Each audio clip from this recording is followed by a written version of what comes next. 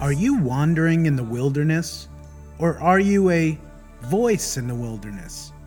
Welcome to the Revival Cry podcast.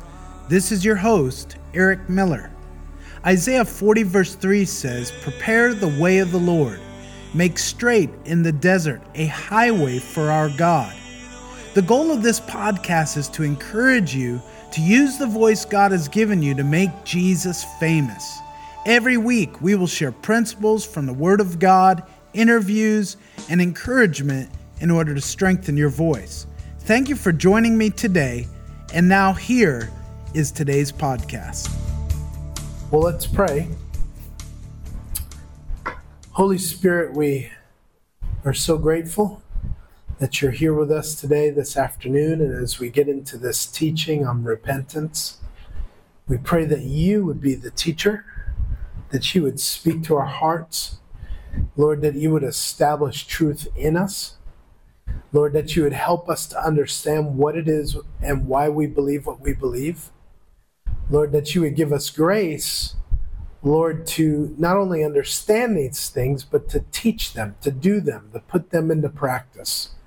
That we would not be hearers only, but doers. People who understand what we know, but Lord, are able to articulate and help people come to conclusions of how to know you, to understand who you are, and what they need to do to encounter and experience your love. In the name of Jesus, amen.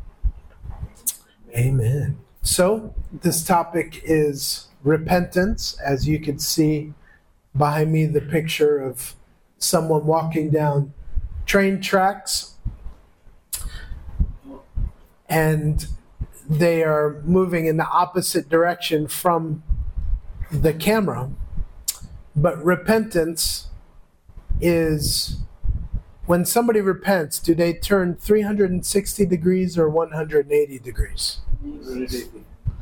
Well, 360 means if they're going this way in the wrong direction, that they go all the way back around.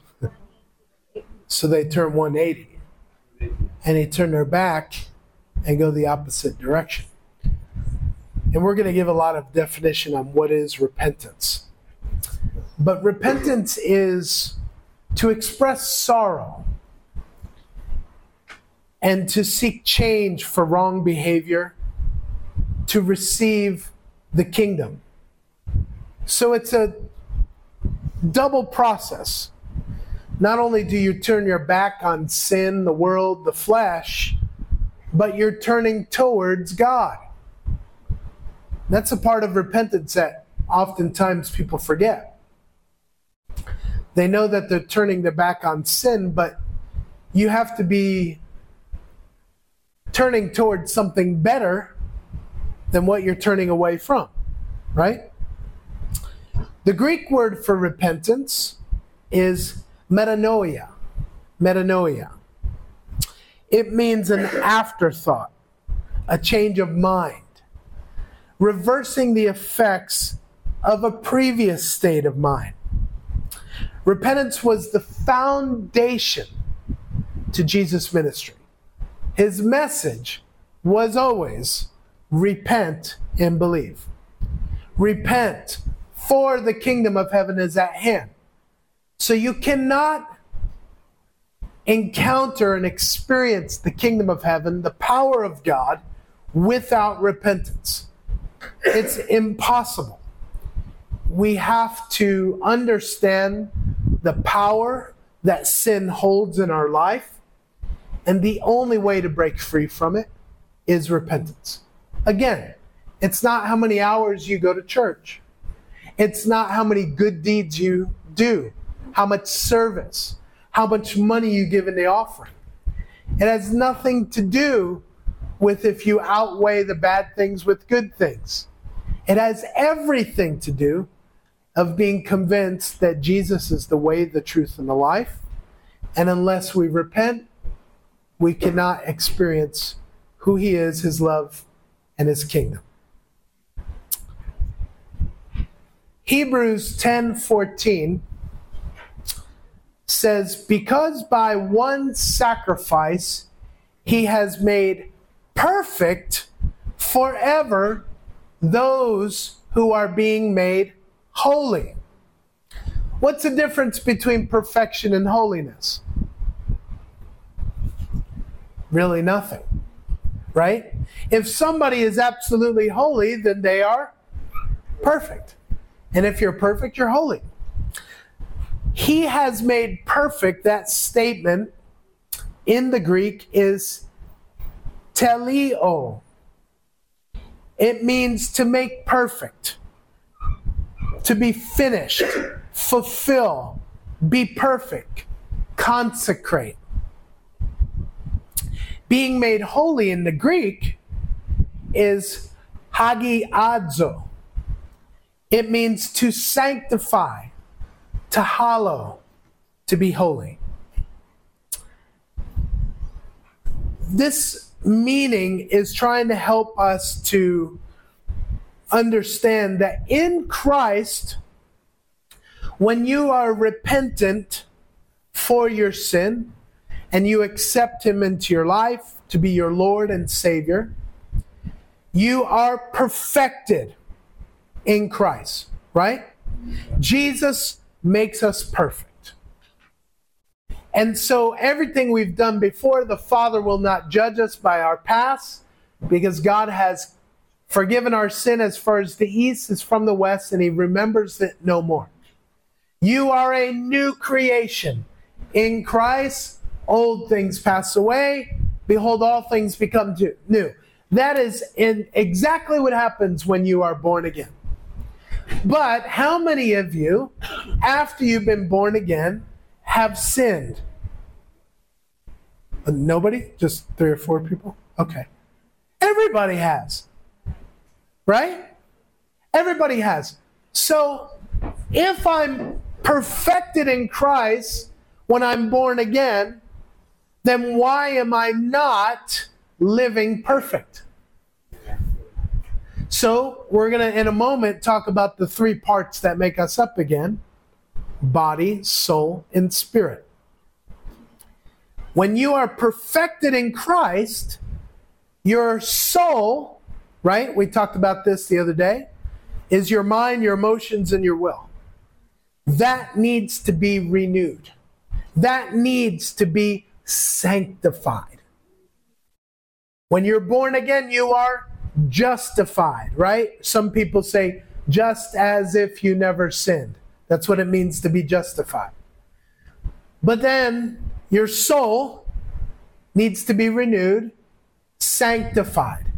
So the attitudes, actions, words, thoughts that you had before you were born again, they may still be there after you're born again. And now you need to submit those things to God so that you can live holy. Jesus is perfect inside of you, but He's helping you to be sanctified so you can learn how to live a holy lifestyle, right? So Jesus is perfect and gives you the power over sin. So the war between your flesh and the Spirit of God living in you, you feed the Lord and not feed your sin, you will overcome. But if you feed sin, you're in danger of leaving behind what the Lord has paid a price for you. But just because the Lord paid a price for you and you received Him doesn't mean once saved, always saved. Can I just say this plainly? That is a doctrine of demons. Now, I'm not saying that as a Christian, we cannot be secure in our salvation. I don't worry about if I'm losing my salvation because I live for Jesus. But if I live in sin and Jesus has paid away for me, but I'm choosing to not live for Him in sins of commission or sins of omission, right? Yes. I have a daily choice on whether I'm going to obey God or not. And if I'm feeding my spirit man that is born again, then he is going to overcome my flesh and the world. But if I don't feed that, I'm in danger of feeding my flesh and listening to the world and giving in to sin that is destructive and wants to make me a slave again. Right? Is this making sense? So God said, I will never leave you or forsake you. But we can walk away from him. We still have that choice. Just because you're born again does not mean that God is going to do everything for you. Why would Jesus say, if any man or woman would come after me, let him deny himself, take up his cross, and come follow me? You have to deny your flesh in order to follow Jesus. Maybe when you heard about coming to this school to do your DTS, you thought, oh, that's a lot of money. I don't know if I can afford it. But you prayed and you felt God say go. And so, what would happen if you did not obey what God asked you to? Now, it wouldn't be a sin of commission because you're not sinning and willfully doing something evil, but you're allowing confusion to set in and not take God at his word. And if you don't take a step of faith and follow the Lord to do what he's leading you to do, it could become a sin of omission, to where God's leading you to do something, but you're not doing it because you're listening to your flesh and not your spirit. Are you with me? Yeah. See, it's not, we either live in guilt and condemnation or we live according to conviction. The Holy Spirit convicts. The Word of God convicts. Demons, the devil, the world condemns, shames, says you should feel guilty. But if you take a step of faith, if God can raise the dead, he can pay for your YWAM DTS. Amen. Amen? Amen. How are you going to believe to help the poor, the needy, the broken ones, if you can't believe for something like that? Now, I'm not devaluing or comparing what you have to believe for compared to what I have to believe for or what somebody else has to believe for. The fact is, you are where you are and God knows where you are. And if you obey him and do what he's asking you to do, he will always bless us for taking steps of faith. Amen? So you are in a process called sanctification. And in this process is the greatest school of ministry that you will ever be in, and you will be in until Jesus comes or you die to go be with him. That's why I love people who are teachable. Because we understand that we've made a decision that Jesus is Lord, and because he is Lord and he's God, he's in control, and I need to submit my will to him. And if I do that, he promises to take care of us. Amen? Amen. So, we're talking about rendering or acknowledging or being venerable or hollow.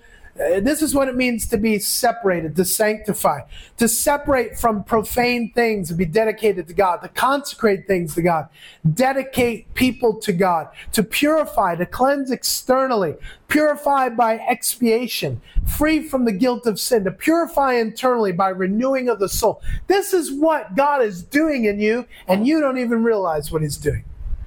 Do any of you have a medical background? Any? You do? Okay, so this is my point, is that it takes, let's say, 8 to 10 years to become a doctor, right?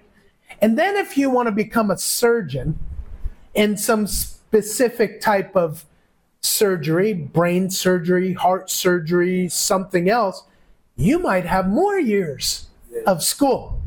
So just because somebody graduates and practices general medicine, do you want them to do brain surgery on you? No, because they have not gone through that process. And so God will not give you every desire that He has put in your heart until the process of sanctification continues in your life and He sees that you have graduated to a point where He can trust you to do things that you didn't know that you can do in Christ. Those little actions of obedience are the process of learning if you will remain teachable and willing to walk by faith no matter what goes on, denying yourself. I trust you, God, at your word. He always proves faithful. And then you find yourself being qualified to do things that you've always dreamed about doing. Amen? Let's go on. Therefore, when we are perfected in Christ, our spirit came to life because of Christ dwelling in us. When we are being made holy in Christ, our soul, which is our mind, emotions, and will, is being prepared for submission to our spirit, the Spirit of Jesus, right? Which is submitted to God the Father, Holy Spirit. So you see the chart there, right? Now, some people describe this differently. They think there's not much of a difference between the soul and the spirit. But I like the description of body, soul, and spirit because personally, I think it helps me to understand what God is doing in my life. So if I understand, like I said yesterday, if you got born again when you're 20 years old, right? And for 20 years you lived according to a sinful lifestyle under the enslavement of sin, and your sanctification is taking place, you're not ready to pastor the church yet or to take up leadership responsibilities because God is trying to equip you so that your soul, which is basically crawling at that point, right? You need people to change your diaper, pretty much. You're dependent on other people.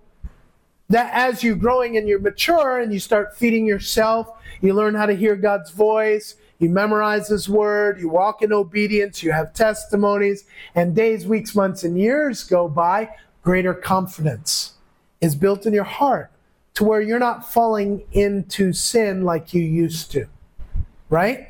You are now experiencing a greater breakthrough in your life because you know that greater is He who's in you than he that's in the world. Look at 1 Thessalonians chapter 5, verse 23. Now may the God of peace Himself, what does it say? Sanctify you completely. That's God's goal. He loves you so much, He's not finished with you. And may your whole spirit, soul, and body be preserved blameless at the coming of our Lord Jesus Christ. Isn't that interesting? So what coming is he talking about? The second coming of Jesus. So whether you and I get to see the second coming of Jesus or not, or we go be with Him beforehand, the fact of the matter is that God's goal is to sanctify us so that we're ready to meet Him. It's what the scripture tells us, that the church is like a bride preparing herself for the bridegroom. And you don't want a bride who's dressed like a prostitute, right? You want a bride who is preparing herself and making herself ready. Body, soul, spirit, purity, holiness. You are mine and I am yours. Your banner over me is love, right? I want you, Jesus. Again, so if you're single, man, fight for your purity and your integrity and the holiness and the sanctification that's taking place. I know there's so many opportunities for temptation. But listen, don't you ever love anybody else more than Jesus. And then when you fall in love and you find the right person that you're supposed to be in covenant with, you can look them at the altar and say, I have given my life to Jesus, and because of that, I've waited for you. Wow. See, that's powerful. See, I did it wrong.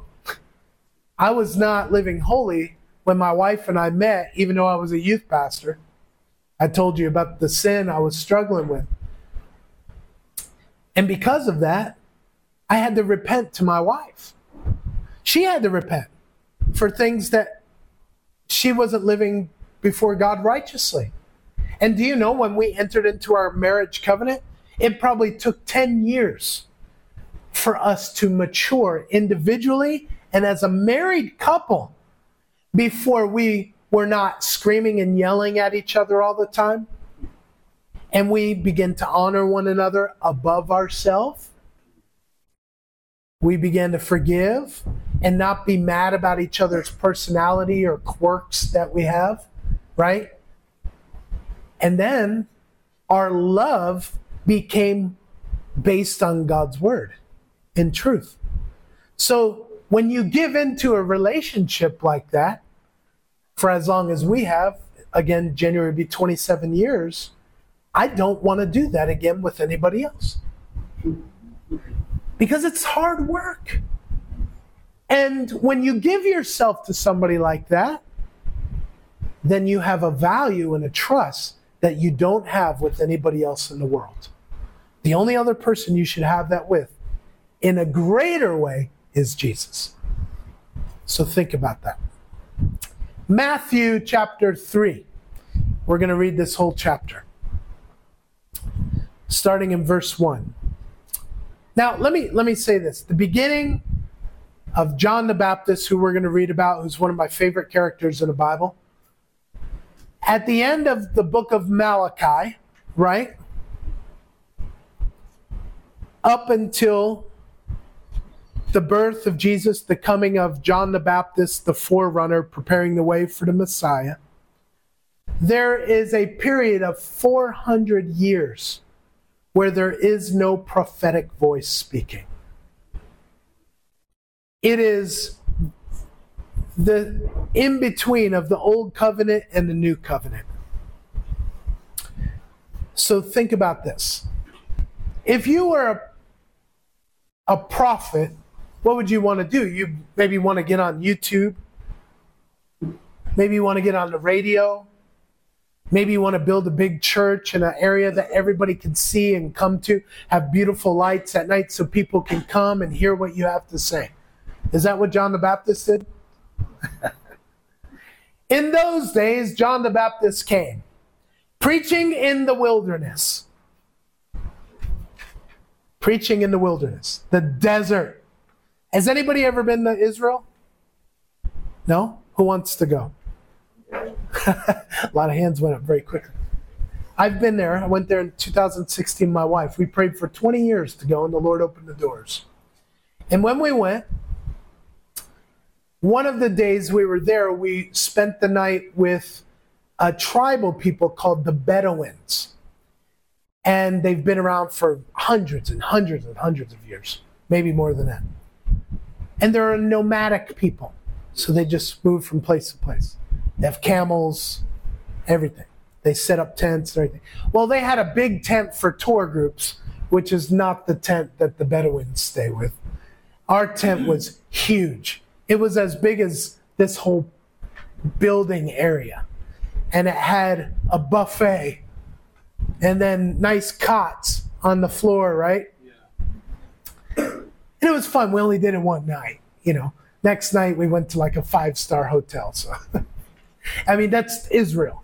So if you go there, you're probably not going to stay in anything less than a 4-star hotel, just because tourism is the number one financial provision for Israel. Most likely. It could be different now with technology and agriculture. But anyway.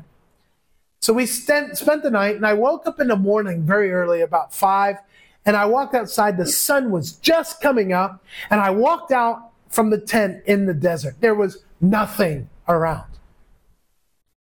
And I was sparked to read Psalm 23. The Lord is my shepherd, I shall not want. He leads me, right? And so I'm reading this, just weeping. Like this is, I don't know if this is the place that David penned this psalm, but it was the same idea. And I realize that God can speak to us and through us in desert times. In fact, desert seasons, when everything, the lights, the glamour, the city, the noise, the phones, and everything is taken away, is when you can really be still and know that He's God. So think about this. John the Baptist is preaching in the wilderness. He sets up his ministry in the wilderness. He doesn't go into Jerusalem. He doesn't go into the big city. He's in the desert, preaching to lizards and rocks, cactus, and saying, repent. He's not preaching, come on, listen to the message I have, and if you receive it, you'll prosper, and God will bless you in every way, shape, and form. He's not preaching a message that's going to draw people and say, oh, I want to hear what this guy says. He's so good looking. He probably smells nice. He's probably dressed really nice, right? No, he's preaching repentance. For the kingdom of heaven has come near. He's an announcer. He's a proclaimer. This is he who was spoken of by the prophet Isaiah. Whew. I'm going to tell you, if you're willing to go and preach where God's asking you to preach, then God will back you up with people who will say, he's the real deal. See, now they're saying, wait a minute, he's the guy that Isaiah talked about. Isaiah was a pretty big deal. A voice of one calling in the wilderness. Prepare the way of the Lord. Make straight paths for him. John's clothes were made of camel hair. And he had a leather belt. It probably doesn't look like my nice belt here that's about that thick and good size and everything. It's probably pretty rough looking.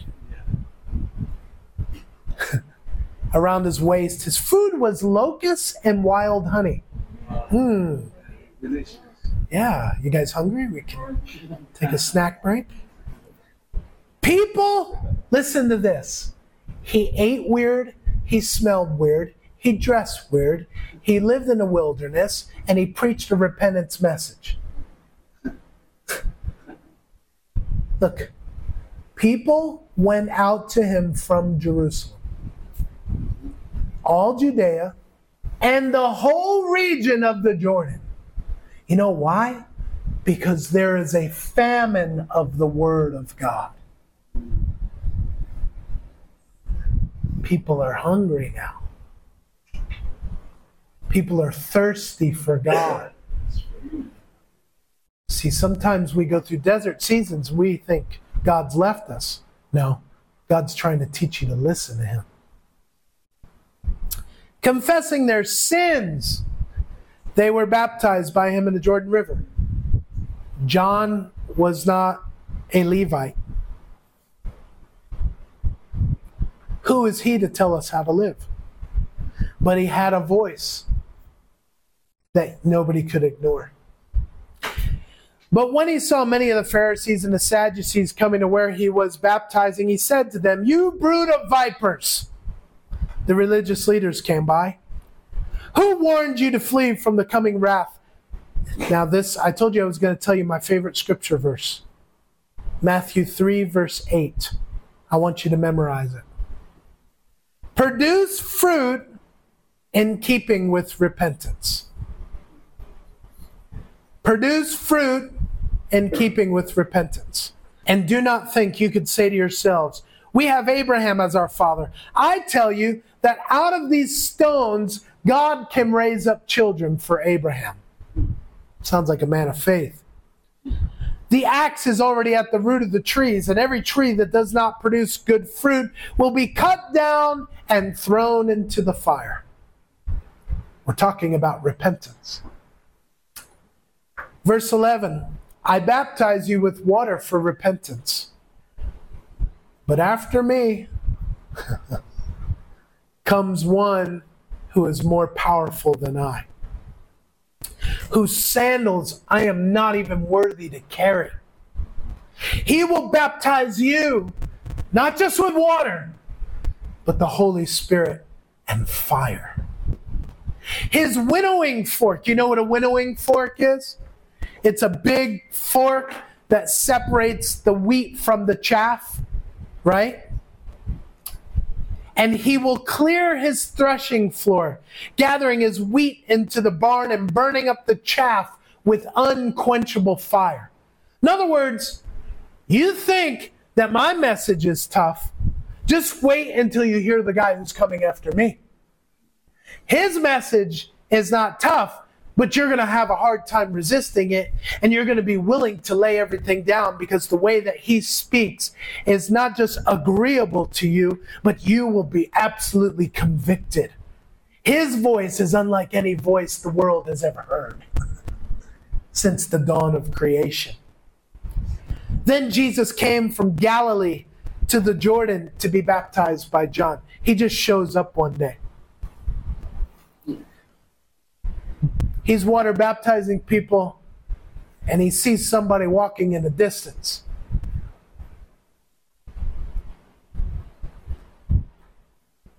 He can't take his eyes off him. He's thinking, I know that guy. Do you know they were cousins? Yes. So there was some familiarity, but he may not have seen Jesus for a long time. But this isn't Jesus the boy anymore, the teenager. This is Jesus the man.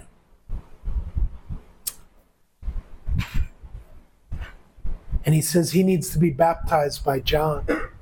John knows about Jesus' life. Born of a virgin. Sinless. But John tried to deter him, saying, well, I don't know if you just heard what I told the others about what you'll do for them when you baptize them, but I need to be baptized to you, and you're coming to me? Jesus replied, let it be so now. It is proper for us to do this thing to fulfill all righteousness. Then John consented. Okay, you're never wrong. You've always been right. I'll do what you ask. It doesn't make any sense to me, but I'm a man of faith, and the word of God is burning in my heart, so I'm going to do it. As soon as Jesus was baptized, and he came out of the water, at that moment, the heavens were opened. What a baptism. And he saw the Spirit of God descend like a dove and a lightning upon him. And then a voice from heaven spoke and said, this is my son whom I love and whom I'm well pleased. In other versions it says, listen to him. Key verses. Produce fruit while keeping with repentance. Key verse.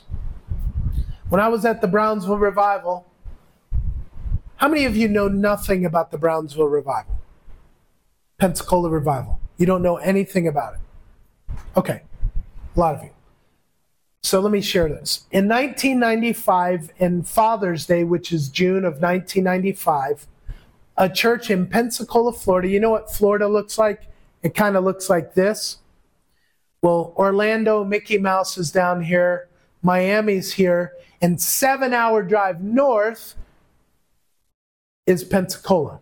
Pensacola is not the place that most people go to when they go to Florida. Okay? It's a nice city. It's beautiful beaches, but it's warmer down south. So when people go to Pensacola, they go for different reasons, but not like everybody who goes south for tourism.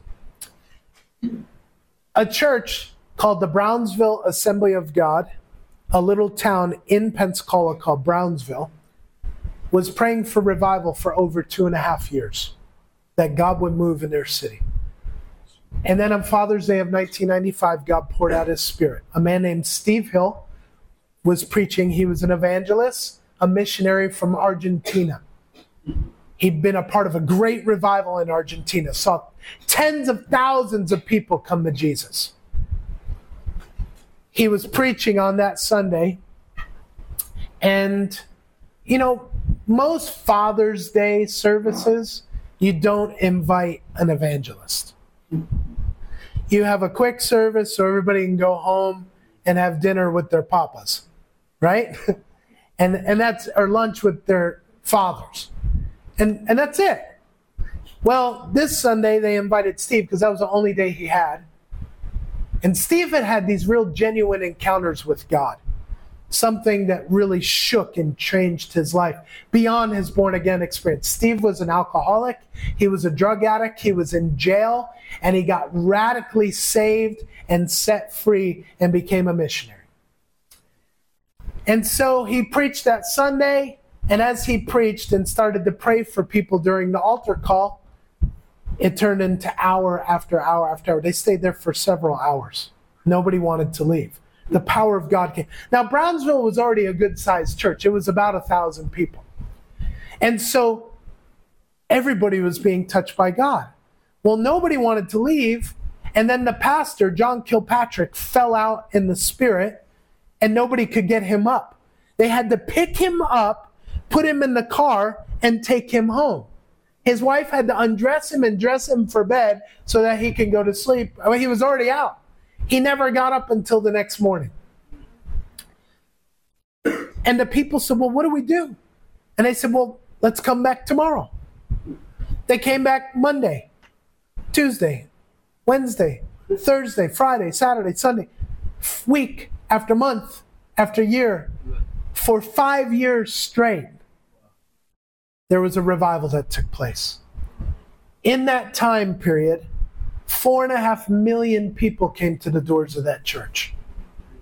Sometimes there'd be over 100 nations represented in one service. This is not Chicago, New York, or LA. This is Pensacola. It's not a very big town. It's maybe the size of Cagayan. And so many people came from around. There was no social media at that time. It was word of mouth. It was VHS tapes. Do you know what they are?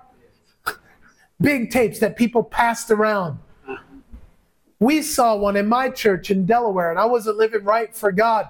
And they played an excerpt from it, and I began weeping. I didn't know what was going on. I felt the presence of God like, what is this?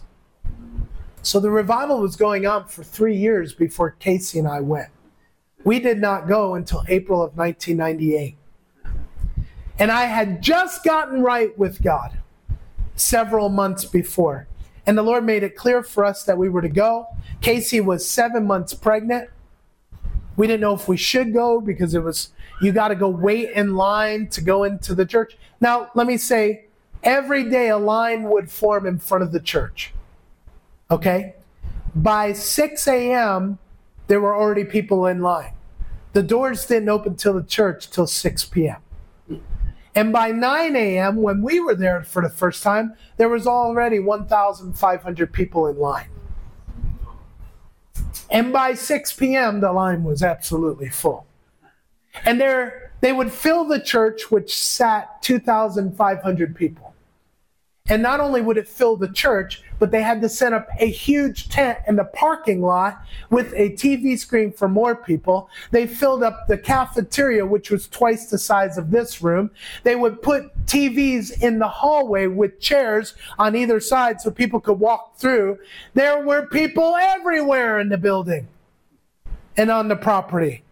There was cars parked everywhere. And the pastor would say, who's from other states outside of Florida? All kinds of hands would go up. Arkansas, Oregon, New York, all over the states. Who's from other countries? Sometimes 100 nations would be represented.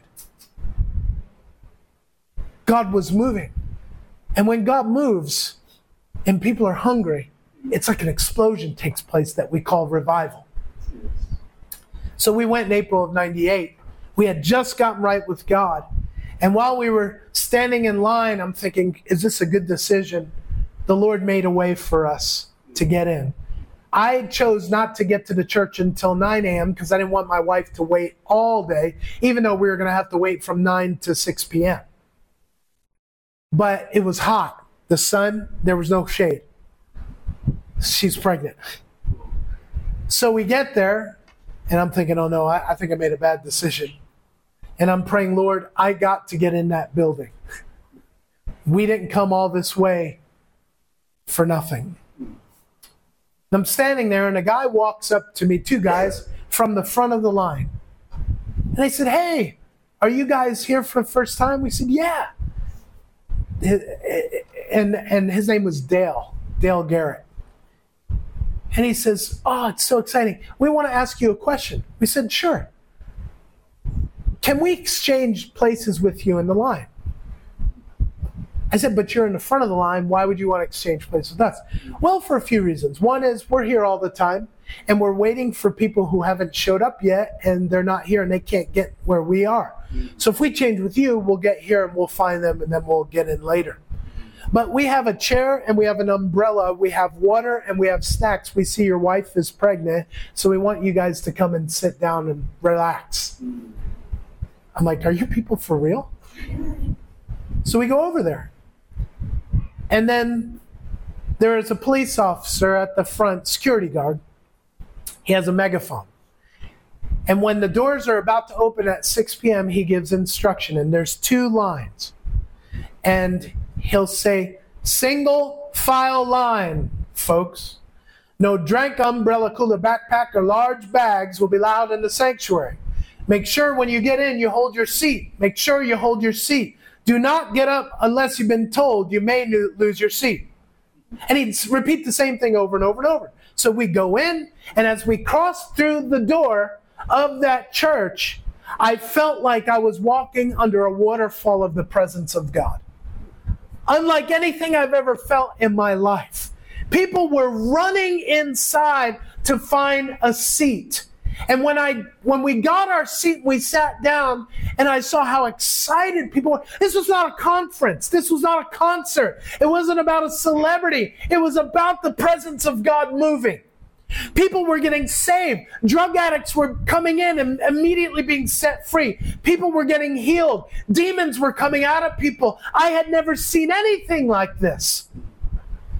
And so we get there, and I hear the Lord speak to me, and he says, 2 Timothy chapter 4, verses 15 and 16. Well, I'm sorry, 1 Timothy 4, 15 and 16. And Paul tells Timothy this. So I look it up while I'm standing there, and he says basically something like, be diligent in these matters, give yourself wholly to them, submit your life and your doctrine, persevere, grow up in the Lord, basically, is what he's saying. Because if you do, you'll save both yourself and your hearers. And then the Lord spoke to me and said, there's a Bible school here, and I want you to go to it.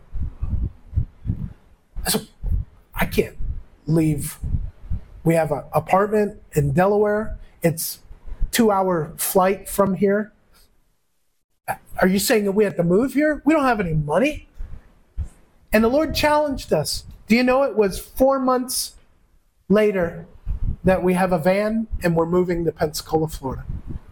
We have no idea what's next. I just got right with God. I didn't even know God would want me in the ministry again because of my failures.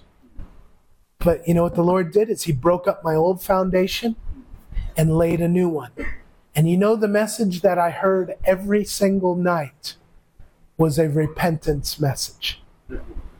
And in that repentance message, I wanted to understand why he didn't talk about other things. And then I read Matthew 3:8. Produce fruit while keeping with repentance. So what you're telling me, Lord, is that if I would be responsible to respond when you're calling me to repent, and listen, I was at meetings every night. You never wanted to miss any meeting. Because when the altar call was given, you would see 300-400 people run to the front to get right with God. I'm not talking about just getting up casually. I'm talking about running, diving on the floor, weeping and broken. Sometimes you would see people that were so broken and messed up getting right with God. One time I heard of a couple that got divorced a year before this meeting, this one night that they came to the revival. They lived in 2 different states, so very far from each other. They didn't talk to each other. Well, they both showed up at the revival the same night. And when the altar call was given and they both responded and they were kneeling and they get up and they look at each other and they're sitting next to each other. They get remarried and God heals their marriage and life. Other times there were Playboy models, okay? Playboy pornography models who came to Pensacola Beach to do a shootout, okay? They came and they were doing this shootout and done, and they went back to the hotel, got changed, and wanted to go in a taxi cab and go, drink somewhere, go party somewhere. So they get into the cab and then ask the taxi driver, hey, what's going on in Pensacola? Is there anything like really cool that we could go do and party tonight? He goes, the taxi driver says, you really want to know? He says, there's a church that people come to from all over the world. He said, every hotel in our city is filled with people who come to that church. So they looked at each other and said, okay. So they go. They listen to the message. They run forward. They get right with God. They repent and leave their life of sin. I can tell you about so many stories. One time there were 2 police officers that heard about somebody breaking into somebody's house. And so they go to inspect and they catch the thief. And they put him in the car. And instead of going to jail, guess where they take him?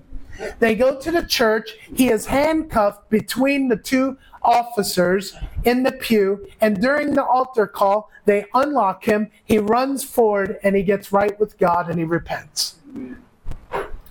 The crime rate in Pensacola City went down during the revival.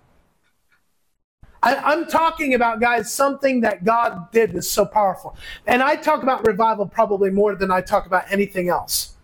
Because my life was so radically changed. My marriage was changed. Everything was changed. We've learned how to walk with God and learn how to listen to His voice and see Him work on our behalf and call us to the nations. Not because anybody's forcing us to come to the Philippines, but now we're absolutely in love with Jesus and we'll go anywhere and do anything for Him. This is why I talk about repentance. Acts 26:20. I preach that they should repent and turn to God and prove their repentance by their deeds. Repentance is the key foundation to all church growth and maturity. As repentance is practiced by the church, it will always usher in a fresh move of God. It will always usher in a revival. Now, it doesn't mean every revival is going to be huge, but revival is a personal issue. You are responsible to allow God to bring personal revival to your heart. If the church chooses to walk in personal revival, then we can have corporate revival. And when there's corporate revival, then those who are living in darkness, sinners, will see a great light. And we call what happens to them not revival, but awakening. Revival is for the church. Revival is not for the lost. Because revival means you revive something that was once alive but died and needs to be revived. Right? Those who are living in darkness have never been alive. They've never been born again. So when the church gets right with God individually and corporately, we shine the light to the world to say that Jesus is alive. And then those living in darkness can say, I want what you have. But here's the problem why the world doesn't want what we have. We're not living in repentance lifestyle to produce fruit because of our personal repentance. And therefore, we're not being the church that Jesus gave His life for. We are trying to create a church that doesn't exist. And there's so much idolatry in the church because people don't want to take personal responsibility for sin. I was talking to our brother earlier, and he said, what you're talking about, sin, repentance, and all these things, we never hear these things talked about a lot of times in churches, right? I'm sure you hear it here because I know these guys, but not everybody talks about these things. You know why? Because it's unpopular. John the Baptist ministry was a repentance-based ministry. Okay, listen, let's take a break, and then we'll come right back. Thank you for listening to Revival Cry with Eric Miller. Please subscribe, rate, and write a review for this podcast on iTunes, cpnshows.com, or wherever you listen to podcasts. To find out more or partner with our missions work around the world, please visit us at revivalcry.org. I look forward to being with you next week.